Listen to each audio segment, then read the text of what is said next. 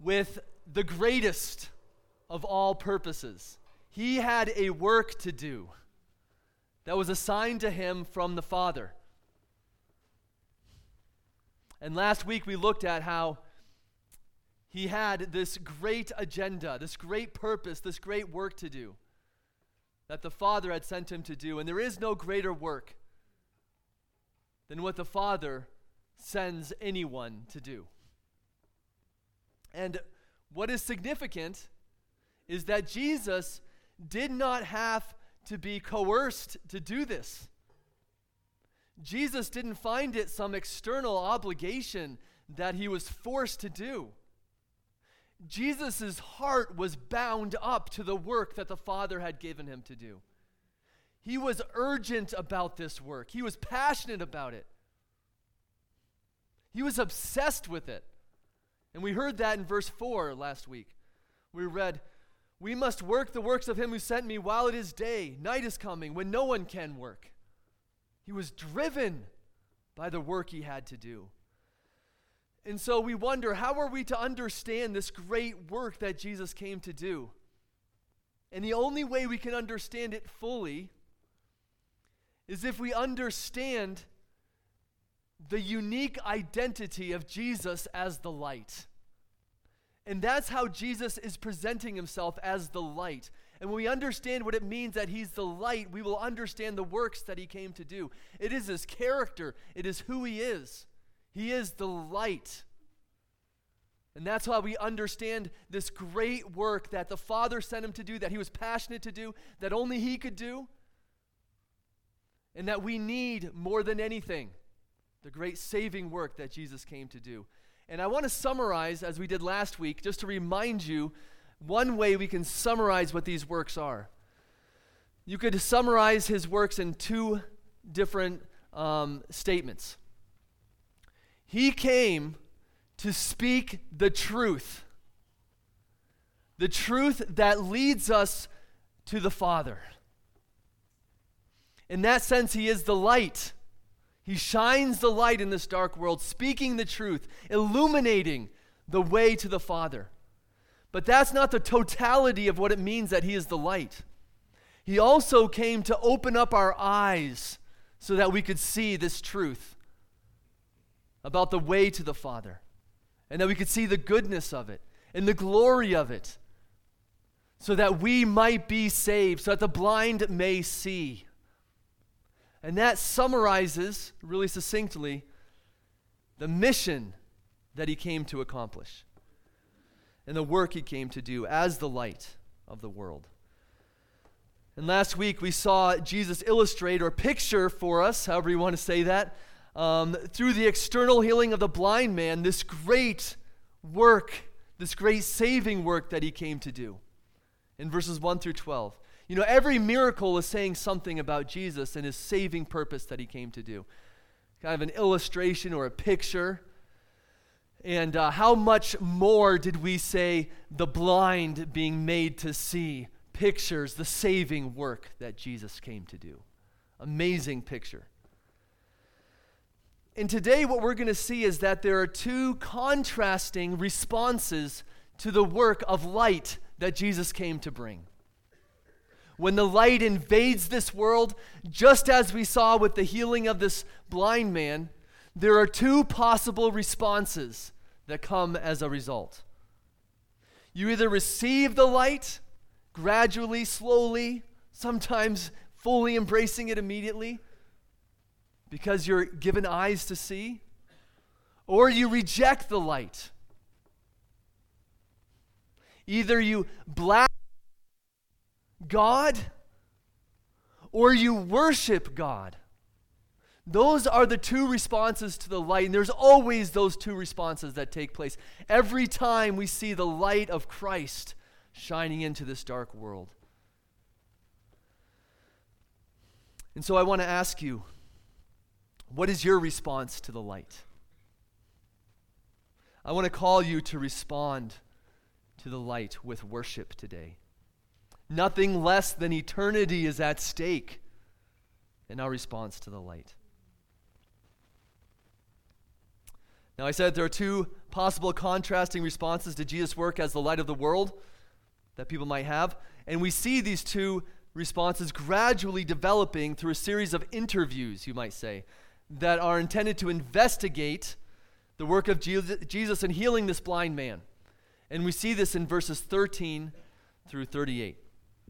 And the first investigation involves the religious leaders with the healed man in verses 13 through 17. Now we're going to walk right through this together. And the neighbors of the man who were formerly blind want advice. Now, they see this man who is blind who can now see, and they want to go to their religious leaders, and they want to ask them, what should we do about this? What do you think about this? Right? And so that's what they do in verse 13. And we are told some new information in verse 14 that is very helpful to understand what's going to happen. So this new information is going to blow everything up. And what we're told is that this healing took place on the Sabbath. And let me just tell you, this didn't happen accidentally. Jesus did this on purpose. He is trying to blow things up. He is exposing people's hearts. And so he did this on purpose so that it would reveal the hearts, particularly of the Pharisees and their hypocrisy. So the religious leaders asked the man how he received his sight. And the man replies by explaining exactly what Jesus did for him. Notice the simplicity of a testimony of what God did. He put mud on my eyes, I washed, and now I see. That's it. A miracle. And that's what salvation is, isn't it? It's a miracle of God by which we can see by faith the glory and the goodness and the greatness of our Savior. That was verse 15. So in verse 16, the first part of it, the investigating Pharisees are divided in their response to Jesus. In his healing, they're divided. On one side, they're saying, how could he be from God if he breaks the Sabbath? Imagine God breaking the law, right? And so some of them are saying he cannot be from God. There's no way because of his actions in breaking the Sabbath. And I just find it interesting. How in the world did they think what Jesus did was breaking the Sabbath? And apparently, the word used for mud or clay here is the same word used for dough. And also apparently, the kneading of dough was something that was prohibited on the Sabbath, a violation of the Sabbath according to their rules that they had made up. Right? Makes a lot of sense. Just kidding. This means when Jesus made mud with his saliva, they considered it kneading dough. So they saw Jesus as breaking the law by kneading dough on the Sabbath. So were they right? Did Jesus break the law? Was he not from God? Well, if they were correct in their understanding of Jesus' works, then they would be right that Jesus was not from God. But there's the problem, isn't it? They were not right. They did not understand the law. They had made up their own rules because they wanted to be in charge and didn't want God to be in charge. So why did Jesus have to do it this way, with mud on the Sabbath? In order to expose the Pharisees' faulty views of Jesus and the work that he came to do. Jesus is exposing their blindness and their hypocrisy by their response to his work. Jesus is the light of the world. He has come. And when he comes, he exposes just naturally by living and doing the works he's called to do, the wickedness of men's hearts. He makes them angry because of what he does, because they hate the light. And it's exposed through their response. And their response showed that they did not like to think of Jesus as being Lord of the Sabbath. They rather loved their own rules that they made up. Do you see that? They didn't love Jesus being Lord of the Sabbath. the response also showed that they missed the whole point of the Sabbath law. You see, the whole point of the Sabbath was to bring healing through rest, was to show us that we need God. We need Him. We're dependent on Him.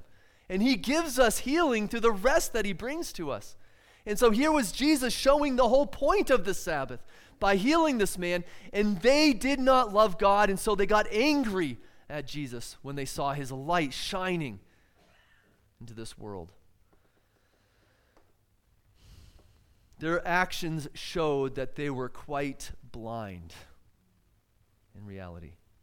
So in verse 16, the second half, there's another side of the group that is temporarily sympathetic towards Jesus. They wonder, how could someone possibly not be from God and do such works as He did? And so, not being able to come to a clear decision, they ask the healed man what he thinks about the man who healed him. And the blind man, who's just beginning to see Jesus, begins to speak the truth. If even it's the beginning, he's beginning to get it. Not there yet, but he's starting. And he calls him a prophet, doesn't he? He says he is a prophet. But notice, this is good. He's going in the right direction. He's not there yet, but he's going in the right direction. You can see that he has been given eyes, in contrast to the Pharisees. This leads us to the second investigation into the works of Jesus. And this time the religious leaders investigate the blind man's parents in verses 18 through 23. Who better than the parents to identify if this was truly the one who healed him and to ask, how did this happen? And that's exactly what they asked them in verses 18 through 19. How does he now see? Well, let's ask the parents. And his parents respond by confirming that, yes, this is my son. But they are very conflicted with the second part of that question. They know how he could see, but they don't want to say it. And so they throw their son under the bus, don't they? Really nice thing to do. And they say, you can ask him, he is of age, ask him what happened, right? And we're told why they did this. Because they were fearful of being kicked out of the synagogue. They didn't want to lose their religious position in the sight of men. They were fearful of what men thought. And really, this tells us something important here. I think the point of this is to express or expand upon or magnify the courage of this man. When this man bears witness and testifies and worships Jesus, his worship will be that much more courageous and profound because of what's at stake. At this point, the religious leaders are unified in their agreement against Jesus and are unsatisfied with how things are going. The light is shining into this moment, and they are getting really upset and really concerned. So they decide to have a second investigation into the healing work of Jesus with a blind man in verses 24 through 34. They call on the blind man in God's name, meaning speak the truth, right? They're not saying glorify God in the sense of praise him. They're saying speak the truth, meaning basically we're going to the highest authority possible, just as you would in a court of law, and testify what we want you to say, that this man is a sinner. In verse 24. See, they are determined what the truth is already. And if he doesn't agree with them, they'll kick him out of the synagogue. But notice, all that the blind man knows, which isn't much, is his testimony. All he knows is that he can see. That he can see, that he has eyes to see, where as before he was blind. And that's what he says in verse 25. Basically, I don't know much of anything, but I know more than you do. No, he doesn't say that. But it's true. I was blind and now I can see. You know, we might not be able to explain a whole lot, but we always should be able to give our testimony of what he has done for me. that he has given me sight, that I can see the glory of God in Jesus Christ, that he is the only way to come to the Father, that in him is glory. That is our testimony, and he has opened our eyes to see this. And we can tell others that I can see what I never could see before, that when I see Jesus, I see the purpose for which I was created, to behold and worship our God through seeing his glory displayed through Jesus Christ. And there's something powerful about such a personal testimony. And through our testimony, we can give the gospel of Jesus Christ. And just like for this man, I think this is very important for us to understand, is that our testimonies should be obvious and visible. You know, there was no doubting that this man could see, right? Anybody who looked at him would say, hey, he can see. He wasn't seeing, now he can see. Well, it should be obvious when people see us that we see glory in Jesus Christ. It should be obvious that we are thankful to God. It should be obvious that we proclaim one name, because that's what it means to see, isn't it? That our lives are all about Jesus and his glory and his greatness. If that is not true of us, then maybe we can't see. But that should be the truth of our lives, and we should be growing in that way, to magnify and exalt and proclaim the excellencies of him who called us out of darkness and into his marvelous light. It should be obvious in our lives that we see glory in Jesus more than anything else, and that we praise him. It should be undeniable that we have a testimony, that something's different about us. And this is every Christian's testimony, isn't it? John Newton wrote these words in Amazing Grace. Amazing grace, how sweet the sound that saved a wretch like me. I once was lost, but now am found, was blind, but now I see. What a testimony. The only option they have, meaning the religious leaders, is to press him again with the same question they asked before, hoping for a more favorable answer. This is really futility, isn't it? What did you do? What did he do? How did he open your eyes? In verse 26. And at this point, the blind man, who now could see, is beginning to catch on to the futility of what is happening here. He realizes the false intentions of the religious leaders, that they are not interested in the truth. So he responds with a little sarcasm. You could call it inspired sarcasm, right? In verse 27. He answered them, I have told you already, and you would not listen. Why do you want to hear it again? Do you also want to become his disciples? You know, it's kind of like driving around the same course in your car, expecting to come to a different location at the end of it, right? It's futile. It's not going to bring you anywhere else. And he realizes that they are just looking for their own answer that they want to hear. They don't care about what he has to say. They don't care about the truth. And so the blind man, and what I want you to notice here is the courage of this man. What does the Bible say? I am not ashamed of the gospel, for it is the power of God for salvation. And he doesn't understand that yet, but he is courageous for the truth. And we see that he is beginning to see. He is seeing the contrast of hypocrisy and the truth. And his boldness and courage is beginning to come out, because God has given him eyes to see. Notice the hostility in the religious leaders' response. They make fun of him. They claim, hey, we are disciples of Moses, but you're disciples of this man who no one even knows where he comes from.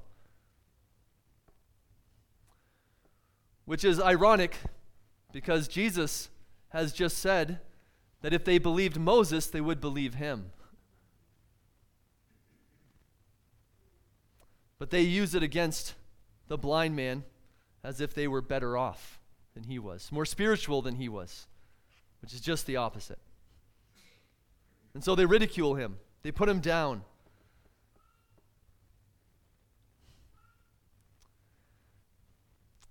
They are getting nowhere, you might say. And it's really bothering them to the core. They're becoming more angry and more angry. And that's what the darkness does when the light shines brighter and brighter, doesn't it? It becomes more angry and more angry. It runs or it fights against the truth. It can do no other. And at this point, they're fighting because they have so much at stake if the truth wins.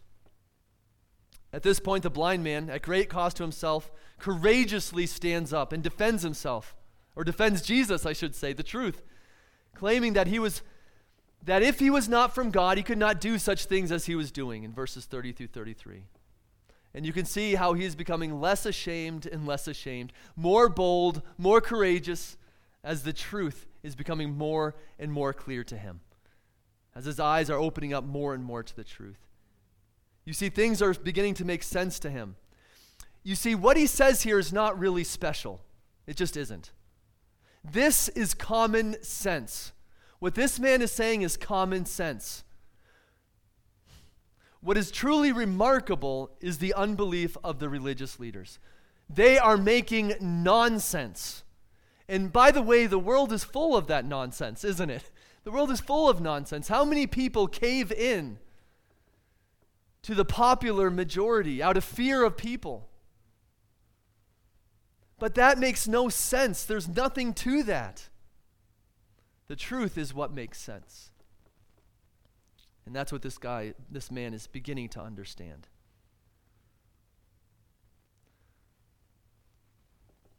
With that, they revile him for being a sinner and daring to try to teach them, who they claimed were not sinners, and they cast him out of the synagogue. How do you know they are blind? How do you know these people are blind? By the fact that they see the glory of God shining in the works that he has done right before them, and they become enraged. They become angry. They don't like it. And the more the light shines, the more enraged they become. And here we see the height of their anger expressed in their casting out of the man who could actually see. Isn't this ironic? What keeps you out of the worship center is speaking the truth. There's something ironic about that, isn't there? In fact, there are some churches where it would be considered a privilege if they cast you out of them. There are some churches where I hope if you went to, that they would cast you out of it because of the light of the truth that you love and that you would shine wherever you went. And that's what happens to this man. And here we see that this man is willing to pay the price for following Jesus. There's one more investigation, and this time Jesus investigates the blind man who could now see. In verses 35 through 37. Jesus questions him about his spiritual sight. He asks, "Do you believe in the Son of Man?" And notice that that's what Jesus is really concerned about. He's asking him, do you see? Do you have eyes to see? And he's looking for a confession. In verse 35. And what's interesting here, and something I think I don't want to just pass right by, is if you remember at the very beginning, who was it who saw the blind man? Was it the blind man who saw Jesus coming? No, he couldn't see anything. Jesus, it mentions at the very beginning, saw the blind man. And that's the way salvation works, isn't it? Jesus noticed him first. And notice who goes to the blind man after he can see. Jesus goes to him. Jesus is taking the initiative here. After hearing that he was kicked out of the synagogue, Jesus goes to him. Jesus seeks him and finds him. There is no other way around. It must be Jesus. And actually, we will see this in the next chapter, that this is what characterized the Good Shepherd. My sheep hear my voice, and they will follow me. Jesus asked him the most important question anyone can ask. Do you believe in the Son of Man? Now, he's not asking if he believes that the Son of Man exists. Rather, he's asking, do you believe? Do you trust? Do you put your confidence in the Son of Man? And that's what Jesus is concerned about. That's what matters in the grand scheme of things. It's really simple, isn't it? The religious leaders knew a lot more than this man did, but they knew nothing of any eternal significance. And this man is about to know everything of eternal significance. When Jesus reveals that he is the Son of Man, the man who can see responds properly with faith. Notice he can see, so he responds to the truth with faith by worshiping Jesus. Because that's what faith looks like.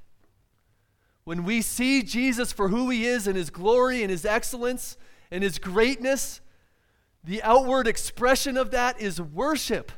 And that's what we see here in verse 36. And he answered, "And who is he, sir, that I may believe in him?" Jesus said to him, "You have seen him, and it is he who is speaking to you."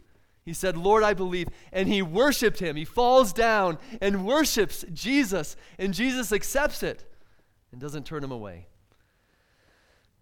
And notice the healed man continually displays the right response, as if he can see. As the light is revealed to him, he shows that he has eyes to see, that his eyes have been opened. Who is the Son of Man? That's the right question to ask. He's not ashamed to ask that. As if he knows that he can't see fully and he needs help, he needs guidance from Jesus. That's what it means to see.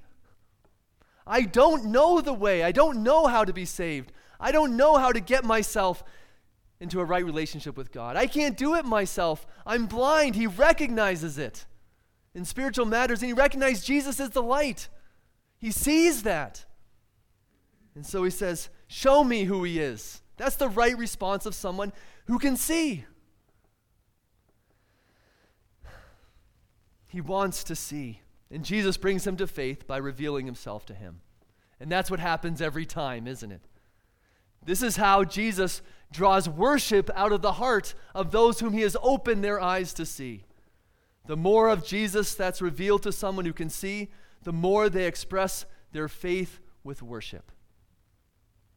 So what does this man do? He worships. He falls down before him. And this is the only right response to the revelation of Jesus. It is the only response of someone who can see.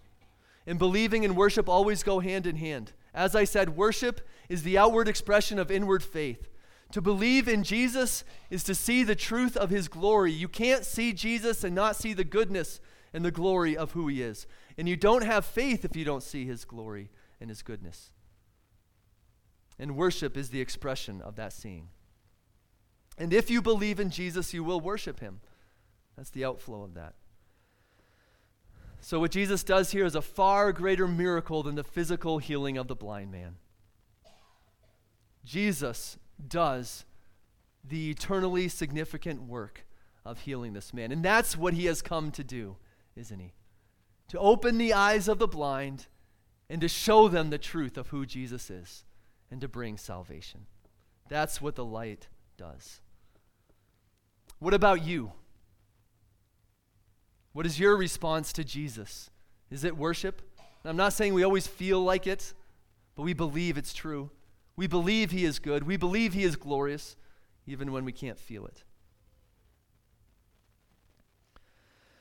Do you see the contrast between the blind man and the Pharisees respond to the light? One, we see a gradual reception of the light as it is revealed, a need and a desire for the light. The other rejects the light. Their vision is inadequate. They're self-assured. They think they know the way, but they don't. They don't humble themselves. They're blind. And I want you to recognize that both of these contrasting responses come from the same observation of the light. They both saw the same light. They both saw the work that Jesus was doing. And this is what happens in real life. When we see the revelation of Jesus Christ and his work and what he's done on the cross and his greatness and his glory, we see one of these two responses are always the outcome. And oftentimes they come from the most unlikely sources. The religious leaders are blind. The ones who are supposed to know, supposed to see, are blind. And this man who is blind can see. What direction are you going in? Are you going in the direction of worship as you grow and understand who Jesus is through the revelation of his word? Or are you gradually going in the direction of blasphemy and rejection? So should we be surprised by their responses? Jesus explains how these contrasting responses are exactly what he came to bring about through his work as the light. Neither of these responses are surprising because of what Jesus came to do as a light in verse 39. Jesus said, "For judgment I came into this world, that those who do not see may see, and those who see may become blind." When he says, "I have come," he's saying, this is my mission, this is my purpose for coming into this world. Now, when Jesus says, "I have come for judgment," It should be kind of surprising to us at first, right? Because Jesus, it sounds like, has just said the opposite. But that's just a perceived problem. It's not really a problem. But let me read that verse where he said he didn't come for judgment. In John 3, verse 17. For God did not send his Son into the world to condemn. It's a variation of judgment there. The world. And then in 12, verse 47, if anyone hears my words and does not keep them, I do not judge him. For I did not come to judge the world, but to save the world. And when Jesus says that, he's saying that my first and direct purpose for coming was not judgment, but to bring salvation. He came to save. That was his priority when he came. That you might believe, that he might be doing the works of God that would bring about salvation for his people. So what does Jesus mean by saying that he has come for judgment? How are we to understand this and make sense of it? Well, his saving work that he came to do would naturally divide humanity between those who think they need the light, those who can see by realizing they are blind, and those who can't see and think they can see and are under God's judgment. Which means a natural result of light will be judgment for those who refuse it. He came to save, but those who refuse will face judgment. You see, light has a dividing effect. It brings judgment to humanity. It divides humanity. This means that when he works as a light, by being the truth, speaking the truth, doing the truth, that this light would automatically work both to save and expose the judgment on those who refuse the light. Let me give you an example. What happens at night when you shine a flashlight into the darkness? Now, you probably noticed that some bugs will come screaming, flying over to the light. They just love the light. And you'll also find that animals that will scurry away, will run away because of the light, because they hate the light and they don't want to be seen. That's kind of what's going on here. And that's what we read about in John 3, verse 19 through 21. Some will hate the light, and some will run to the light, that it may be seen that what has been done by God. Or what happens, and this might be a little clear, what happens when you go to war? There's a people that need to be delivered, right? There's a people that need to be delivered. Well, when you go to war to deliver a people, there's going to be some people that are conquered. You're going to bring weapons with you, right? And there's going to be some people who are going to rejoice. They're going to be saved. And other people are going to be conquered by that saving work that he comes to do. This means those who reject the revelation of Jesus, thinking that they can see on their own, are really the blind ones. They regard their own illumination as sufficient, and there is no cure for those who will not receive the cure that Jesus came to bring. There is no hope for those who reject the truth and the light of the gospel. This means those who receive the revelation of Jesus, knowing that they cannot see on their own, are those who can really see. So that those who do not see may see, and those who see may become blind. Those who think they see may become blind. So what does this mean for all those who refuse the light? Well, what it means is they are guilty, doesn't it? Jesus confirms that all who reject the light are guilty in verse 40 through 41. So they ask Jesus in a sarcastic way, "Are you saying we're blind, Jesus?" And they are fully aware of what Jesus is going to say. In fact, they're expecting Jesus to say, "Yes, you are blind. You're very blind." But Jesus doesn't say that at first. Jesus explains that there's a type of blindness that is guiltless, right? If Jesus had not come to them with the light, they would not have been guilty in that sense of rejecting that light. Not that they wouldn't have been guilty in general, but they wouldn't have been guilty in that sense of rejecting the light. They would have had blind ignorance of that light. But that wasn't their problem, wasn't it? But he says that in your situation, your type of blindness, they see what's going on, but they have closed their eyes to the truth by claiming that they can see already. And that's willful blindness. They are guilty, and their guilt remains. The problem is that they're unwilling to come to the truth when they see it. So therefore, they are guilty. Whoever resists the uncovering of sin and the truth of the gospel that it brings remains under the judgment of God. They are already guilty and remain guilty.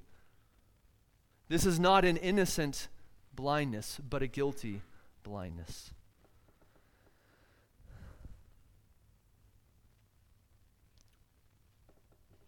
So here's my question for you as we conclude. Do you see Jesus by faith today? And you might wonder, how do I know if I do or not? And one way to answer that is, do you worship Jesus? If you have tasted that the Lord is good, if you have seen him not as mere facts, but as God's manifestation of his goodness in its fullness, you will worship him by expressing that goodness. You will be thankful. You will bow to him. You will delight in him. You will want to know him. You will sing praises to him. That's what faith looks like. And you will love him and love others. Because that's what faith does. Faith tastes the goodness of Jesus Christ and responds with expressing that goodness through worship. If you have eyes to see, the more you look at Jesus, the more you will worship. Worship that honors God is born from such eyes of faith that see him as good. Or do you blaspheme Jesus? And how do you know if you blaspheme Jesus? Well, the answer is, if you do not see Jesus as God's goodness, but rather see other things as greater and as life-giving than the goodness of Jesus. If that is what characterizes your life, if you know nothing of the goodness of Jesus, if he is not your satisfying goodness, if worship is non-existent, then you are in the depths of blindness. And Jesus is a threat to your life. Or you think he is. And that's what it means to be blind. So how do we become a people who are brave and not ashamed? How do we become a people who worship with all of our existence and with all of our lives? Ask Jesus to open your eyes and then look at him in his word. Gaze at him, stare at him, keep looking at him and saying, Jesus, open my eyes. I want to see you. And you know what? You will worship him and glorify him, and you will find greater joy in him at the same time. Isn't that a great deal? Because worship and our joy go together.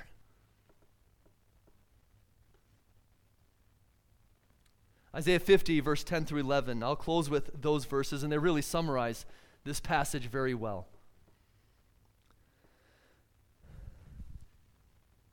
Who among you fears the Lord and obeys the voice of his servant? Let him who walks in darkness and has no light trust in the name of the Lord and rely on his God.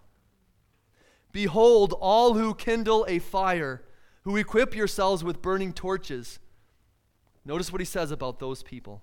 Walk by the light of your fire and by the torches that you have kindled. This you have from my hand. You shall lie down in torment. Let's pray.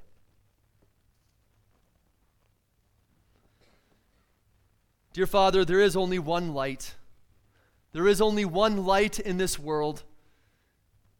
And Father, even as your word was preached today, it was dividing. It was a dividing word. For some, they are feeling their condemnation. For others, they are experiencing the joy of seeing their Savior who has brought eternal life to them. And their hearts are rejoicing in that goodness. And their worship is growing. Lord, I pray that you would increase our joy. Increase our delight in you. Help us to see what it means that you are our Savior. Lord, may we speak more about you. May we rejoice more deeper and more louder. May we give thanks to you. May we love you as you so rightly deserve. And may it be the joy of our hearts to do so, because we see our Savior, because we have eyes to see you. And I pray for those who are blind. I pray for those who cannot see the goodness of the gospel. I pray that even now you would open their eyes. I pray that you bring great conviction to their hearts. And I pray that those who are blind would be able to see, and that they too would rejoice in you as their Savior today. Lord, you said there is salvation in no other, for there is no other name under heaven given among men by which we must be saved. Lord, humble us today, and may we proclaim your goodness, because we see it in your gospel. In Jesus' name, amen.